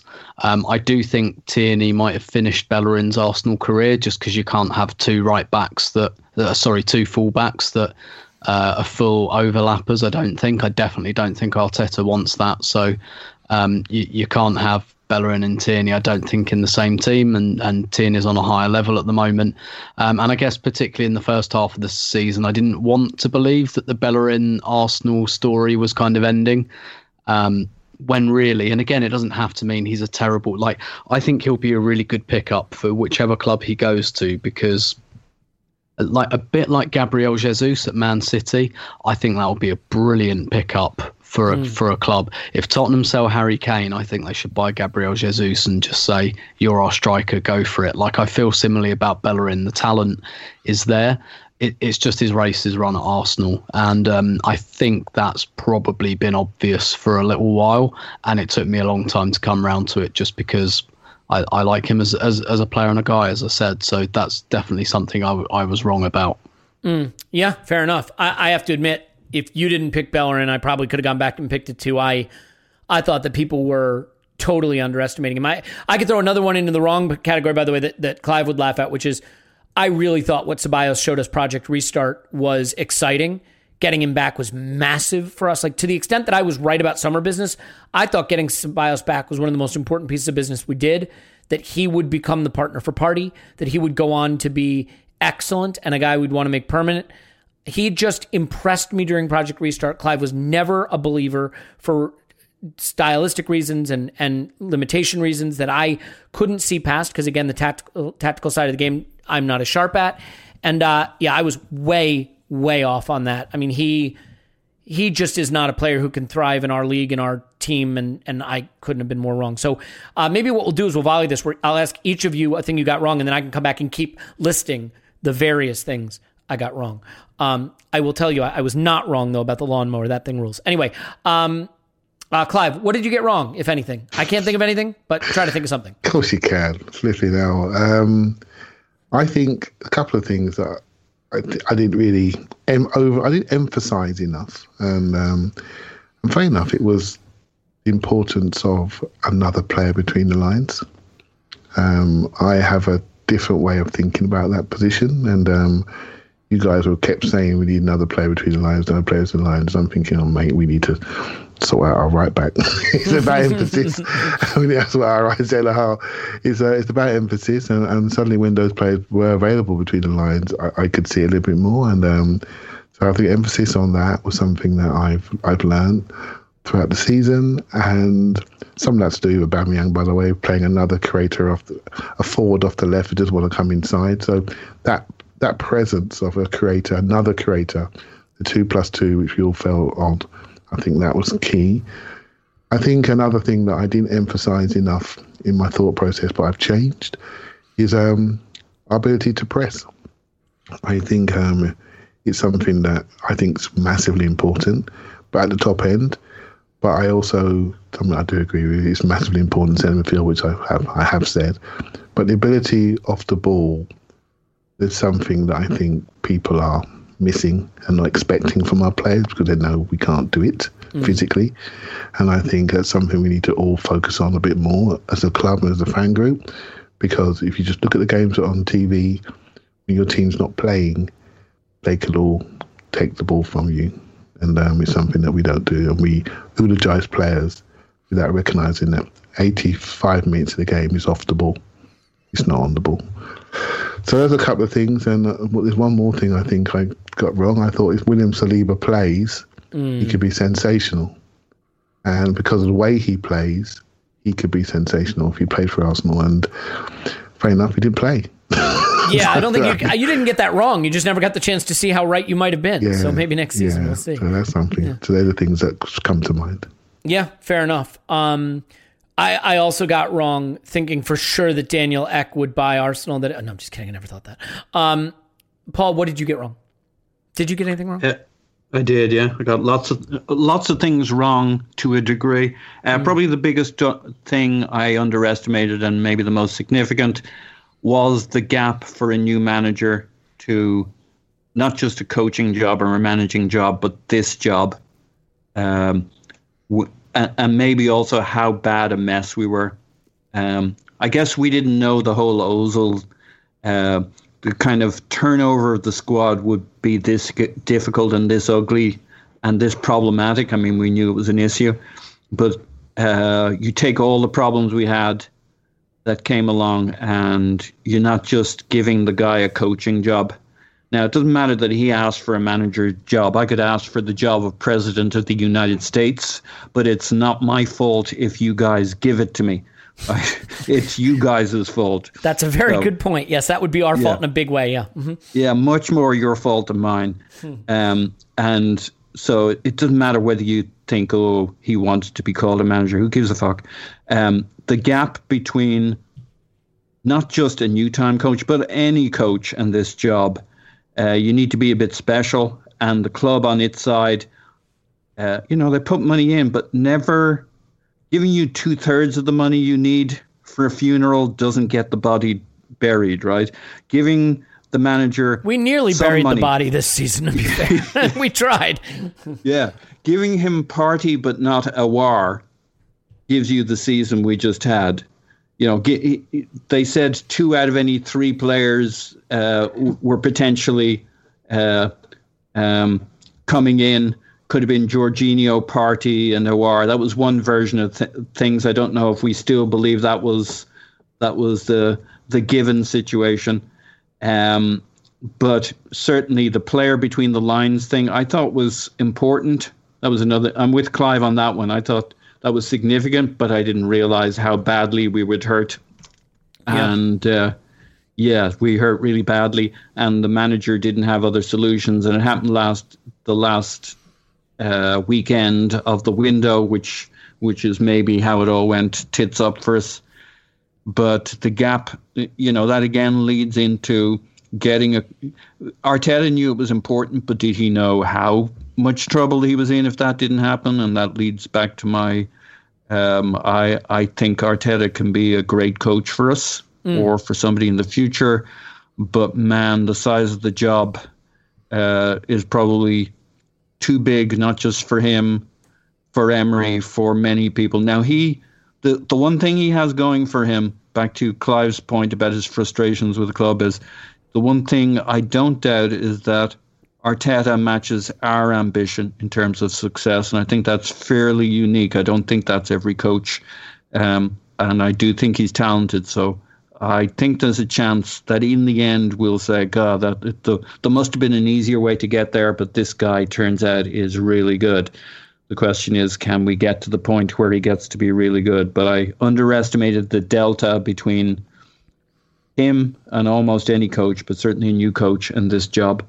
Yeah. I thought of another thing I got wrong. The Ozil thing. I wanted us to be better than we were at the start of the season, because if you paid attention, you might know that we were very, very bad. And I felt we needed someone between the lines, but I was wrong that it was Ozil. I'm not saying that I ever thought he was going to be prime Mesut Ozil. I just thought, whatever the character issues are, Mikel, you have to start picking your most talented players. But what I think we've seen is he's not someone who's interested in football anymore. He's gone to Turkey and by all means has been pretty bad there. Not just pretty bad.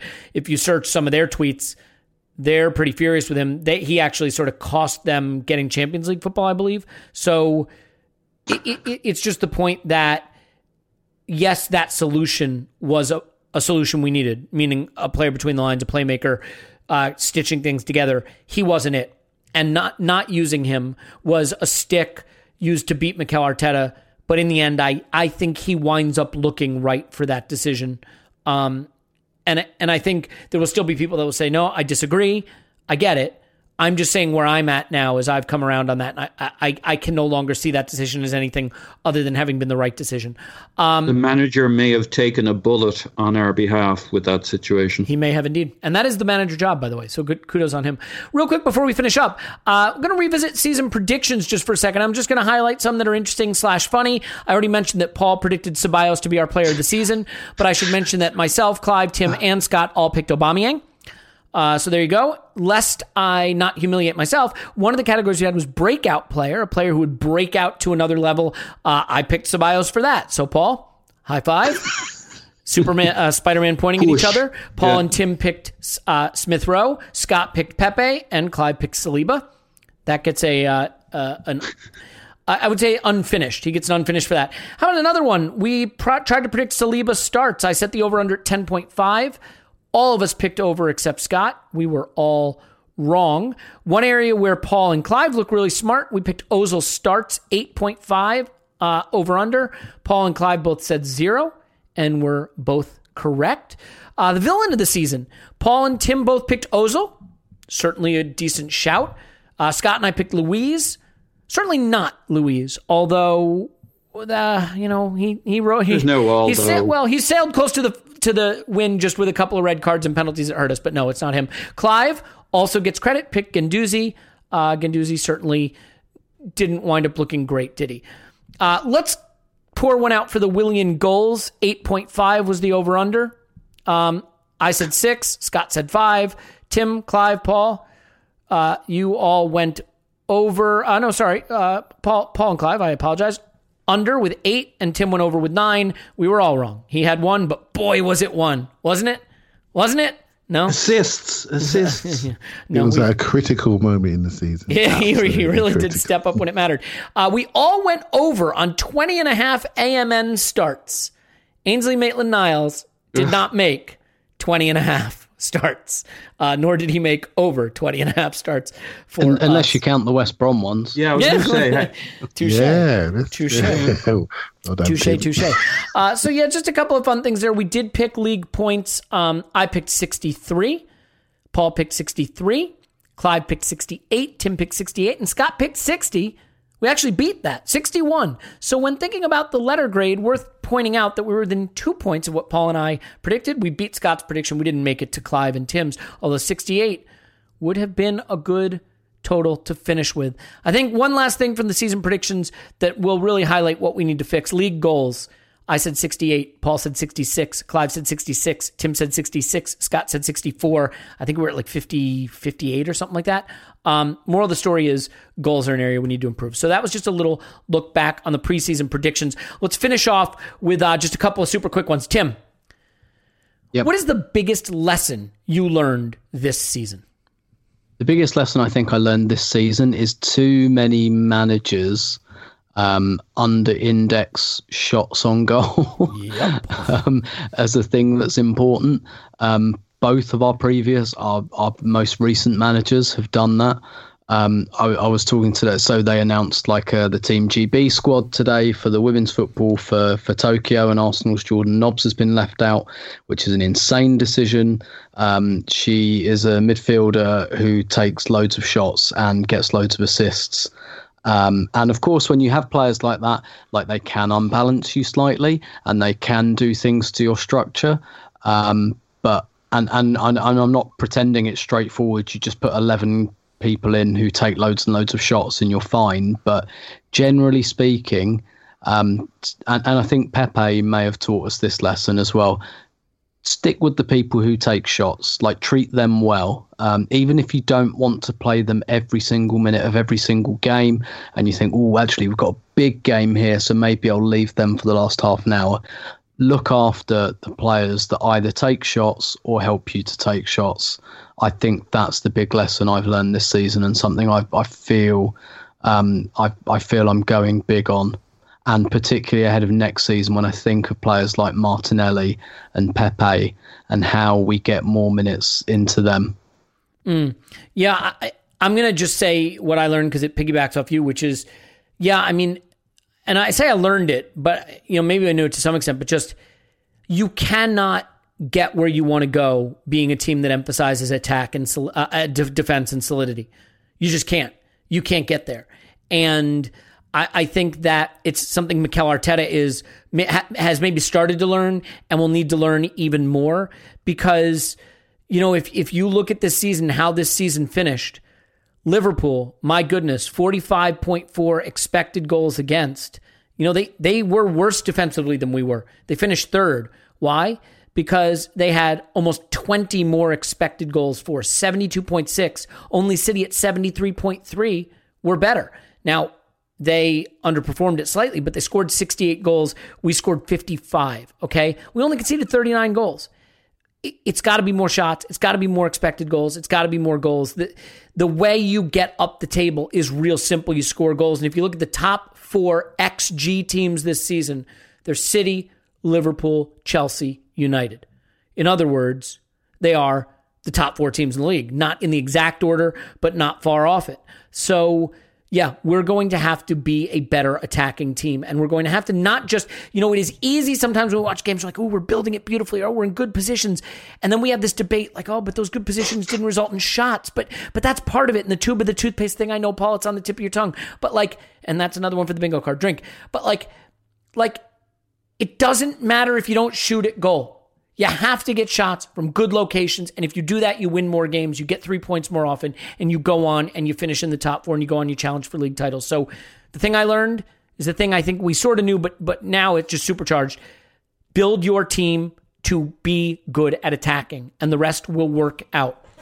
So that's it for me. Clive, what did you learn this season? I sort of spoke about the emphasis on pressing. I will say on the attacking thing, I don't think people look at it correctly. If I'm honest, I think you have to realise what causes the shots, and where you play is really important. I think the toothpaste. It's the importance of the back. It starts at the back line, I'm afraid. It starts where you play. I bet if you look at those passes in our last third near our goal, I bet we're top of the table in that. You got to start by curling the bottom of the tube real tight. Yeah, it's about territory. It's about territory. Territory will provide people with more. It will provoke proactive movement, and then team will get his shots. You know, it's as simple as that. When you're playing too far away from your goal, forwards don't move, and your forwards become non-runners. And I think that's a big thing why Aubameyang's been so passive. But when you push up, and Sunday was a great example. I mean, Tim Hughes in the ground. How front-footed we were with the crowd. We played in their half. We pushed them back. We got chances, crosses, events around the goal. It's the big thing for me. If we sort out the back door, so we feel comfortable pushing up, we'll get everything we want going forward. And so I'm going to re-emphasise that again. It all starts from your centre backs, where you play. I love it. You know, and then you can do. We've got talent up front. We've got talent, but they're too disconnected. I love it. You know what, Clive? I couldn't agree more. Paul, I'll let you back in a second, but I was just going to say, like, if you think about it, if your center backs are standing on the halfway line, your central midfielders are on the edge of the final third, your 10 is on the D, and your forwards are in the box. That creates goals, that stitches it together, that gets you your shots. If your center backs are on the edge of your defensive third and your central midfielders are on the halfway line and your number 10 is the edge of the final third, too much distance, too many 20-yard passes that need to be made to push it up the pitch. So what do? You go out wide, you give it to a fullback, he's pressed up against the touchline. We all know how that works. The horseshoe of death, going back to your center backs and back to your fullbacks. So Clive, I couldn't agree more, but it means playing more high-wire football. And to me, it means use Gabriel and Saliba next season, guys who can run, guys who feel comfortable striding out. Paul or Tim? Paul, you want to come back into that first, and we'll finish. I was just going to say, the only thing is, I like how Clive laid it out, because I don't think it's a positioning thing. Like, I know you didn't mean this, but you could listen to what you said, Elliot, and sound like, oh, we just need to position people further up and stand in different spots. But like, where you are on the pitch is a function of how well you can connect and play. Sure. Yep. And automatisms. I know that's kind of implicit, but Clive's point of you can build from a few different angles, but how we build, it was clear from the first day with Arteta, was build from the back. And we've tweaked that and we've changed that. But the better teams, like Liverpool, City, were transformed with certain goalkeepers who could do certain things to help them build from the back. With the players we have, we're looking to build from the back. They may not be the most perfect players, but it does come back to the whole toothpaste thing. You can't just turn around and say, and I know this isn't what you were saying, but let's just stand higher and let's have people stand in the box. You get done, right? If your play does not support the progress of and positioning of your team moving forward, and it's complicated and difficult, and coaching's hard.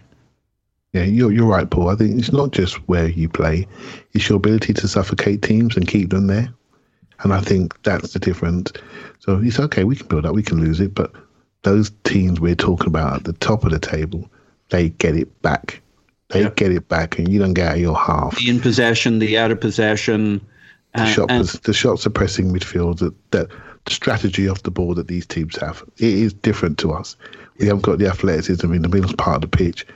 We have got some great forward movement developing, particularly in the youngsters. So it's half there, right? He's just keeping people there long enough. And I noticed it on Sunday. I don't know what Tim may have a view.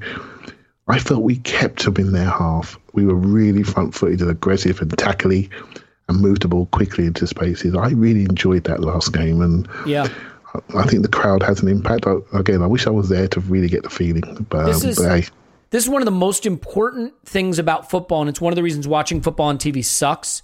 Movement without the ball is the most underrated and important thing in football, but it's very hard to watch on TV. It's how someone like Aubameyang becomes a European top striker. It's how Mesut Ozil built his career. Movement without the ball is absolutely critical. Hard to watch on a screen when they're only showing you part of the field of vision. Tim, certainly expand on any of that as you want, or give us your thing you learned, or both.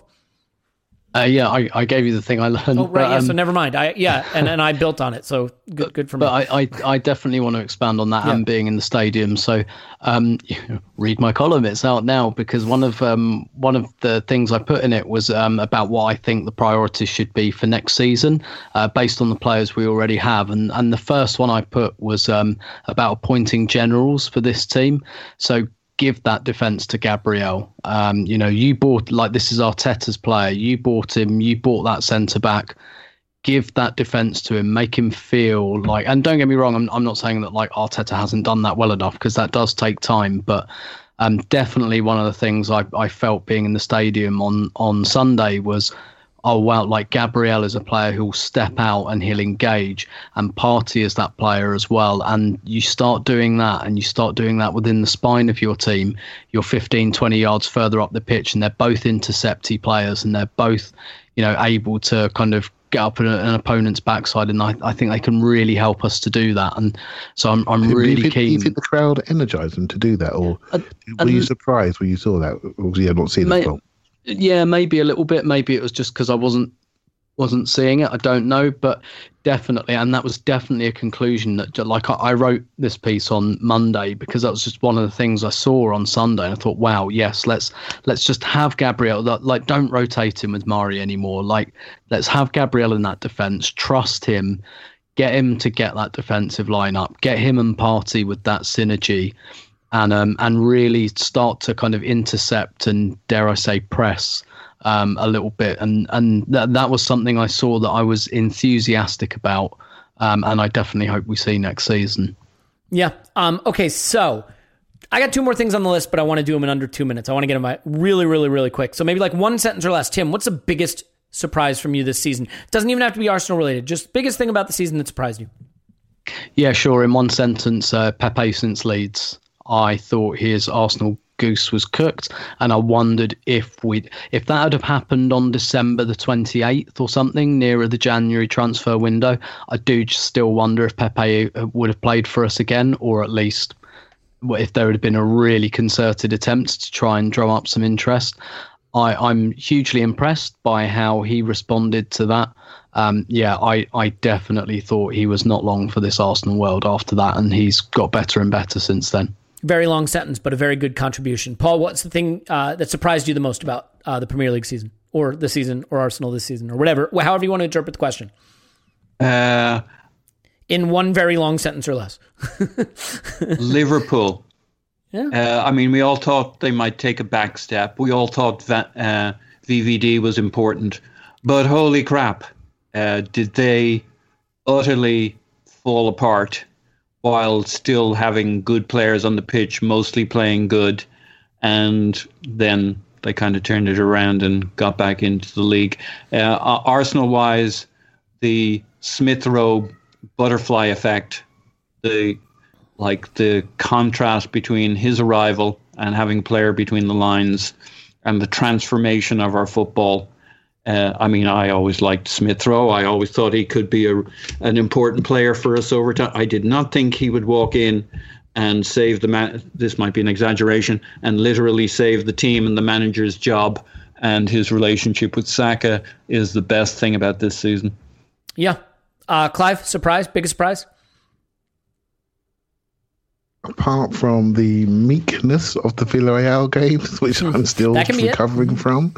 No, that did surprise me, the home game. I just couldn't believe the lack of courage in that game, actually. And I think, again, I go back to the crowd factor. I just don't think that happens with 60,000 in the stadium. No chance. They do not get out of there. And I think, I'll go on to my surprise for you. I think the surprise for me is the football has been different. I think we'll look back at this year and we'll think of it as a development year. I think when you're playing football in empty stadiums, it's a coach's game. You hear the coaches, you see the coaches. All you see is a coach's game. It's a practice game. These players have pushed themselves to the elite level of the game. As you get to elite level, one thing changes: money and size of crowds. You take away the size of crowds, I think you lose certain people from the show. I think number one thing for me is don't be too conclusive this season, because it's not been a normal season. Hold your conclusive thoughts till next season. It's not been a normal year for any of us in our lives. No, I've been going to London for 35 years, working in the city. I've not been in the train since March the 12th last year. Never thought that would happen. Weird. I mean, to be fair, your point might be the biggest surprise might just be that they got a whole Premier League season in. I don't think that was ever a guarantee, you know? So I know we love our game. We absolutely love it and we analyse it. But, we're reading things today about abuse to players and things like that. Man, come on, hold your thoughts. This should not be a normal time for anybody. And you can't expect everyone to be optimal. So that's been my thing for the season. My biggest surprise is the way the Super League died so quickly. Just that whole Super League. I really believed that if this many billionaires and this many big clubs were willing to announce something that seismic with not Goldman Sachs, Chase, thank you. With a bank on the line and contracts signed, that we were in for a seismic shift in football. And I was scared for what it would mean and also convinced it was going to happen, because it's also the kind of thing we felt was coming towards football. The fact that it collapsed so spectacularly, so quickly, so meekly is absolutely stunning to me. And a reminder, never assume just because someone has a certain job, certain profile, a certain amount of money, that they know about what they're doing at all. There are a lot of charlatans and dilettantes and frauds, he says, staring into a mirror, in positions of authority, and they get things wrong. Thankfully, the combination of the fans and the government and UEFA and FIFA, who I'm reluctant to lump into that, the reaction was strong enough to get it killed. But I don't think we've heard the last of it. But yeah, I think that is shocking, stunning. The announcement itself was stunning, and the collapse of it even more surprising. I think one other surprise you could lump in is just the patience of Arsenal fans. I think Arsenal fans deserve a little credit. Constantly lamented as the worst. Oh, we're the worst fan. Look, if you want to get blocked, I don't block anybody on Twitter. Let me tell you what, and you've already blocked me, so it doesn't matter. You know what will get me blocking people on Twitter? When you come at me and say, Arsenal have the worst fans. Arsenal are the worst. Yada, yada. No, we're not. There are bad fans at all clubs. All clubs complain. But, hey, we finished 8th and got knocked out meekly in the Europa League pretty badly. And by and large, people are taking it in stride by our standards. I think that's pretty surprising. Clive's on Twitter, ClivePFC. Thanks, Clive. He may already be gone. Thank you very much. Oh, there he goes. All right, love you, bud. So let's leave it there. If I had one more thing on it, and even with Clive gone, I'm just going to ask you this real quick, and it can be summed up with 3 words. Tim, 3 positions you'd strengthen this summer if you could be guaranteed those 3 would be added, what would they be? Yeah, in this order: central midfield, number 10, right back. Those are mine. What about you, Paul? In this order: number 10, right back, midfield. Okay, I'm fine with the order either way. I think they're both right. So that is that. The season is done. We will shift gears into transfer mode. We have a 5-day-a-week Euros summary pod thing coming. The European football championships are coming this summer, and we will have special correspondent on. We'll make that big announcement, and it'll all be coming out. It'll be 5 days a week, a short Euros episode every day. Clive, by the way, wants you to know that he would do right back, center mid, center back. Interesting. No number 10 for Clive. It's going to be Smith Rowe. Sticking with that right back thing, isn't he? Yeah, we all love right backs. Okay, so that'll do it. Paul's on Twitter. Pause my pants. Thanks, Pause. Woohoo! Tim's on Twitter. Roberto. Thanks, Tim. My pleasure as always. My name's Elliot Smith. Bought me on Twitter. And going to get some fun merch coming. Had some requests for that, so we're going to do it. I am going to put out the winners of the review competition. A couple of you have asked, when are you going to announce the winners of the reviews? Here's what I'm struggling with. It occurs to me that we have all these people that wrote reviews, and I want to pick some winners. There's no like email address or anything associated with it. So I'm just going to say, hey, did you leave a review under this name? And I'll have no way to check if you're being honest. You can just be like, oh, I did. Give me the shirt. So I don't know exactly how to execute that. So what I'm soliciting from you at this point now is if people have an idea of how I solve that, because I want to pick the winners, but I want to make sure those people get the shirt, get rewarded. So I apologize that I haven't put that out yet. It's merely because I'm an idiot, and it occurred to me that I don't know how I exactly identify who the people are that wrote the review. So that is a hold up there, but it is definitely happening. In any event, we will have Patreon content on news and transfer business coming, and much, much more. So thank you for being here. We do love you so much, and we look forward to sharing the craziness of the summer and the fun and title-winning success of next season together. We love you. We'll talk to you after Arsenal 10 transfer window now.